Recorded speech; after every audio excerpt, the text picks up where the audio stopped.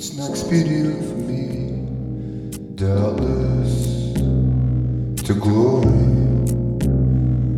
Our common divisions and revelations of the Lord. I knew a man crossed by 14 years ago. Whether in the body I cannot tell, or whether out of the body I cannot tell. God knoweth, such a one caught up to the third heaven. And I knew such a man, whether in the body or out of the body I cannot tell. God knoweth how that he was caught up in the paradise and heard unspeakable words, which is not lawful for a man to utter. Of such one will I glory.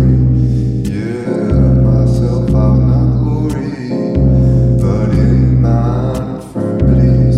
For though I would desire glory, I shall not be a fool, for I will say the truth, but now I forbear, lest any man should think of me above that which he seeth me to be, or that he heareth of me, lest I should be exalted above measure.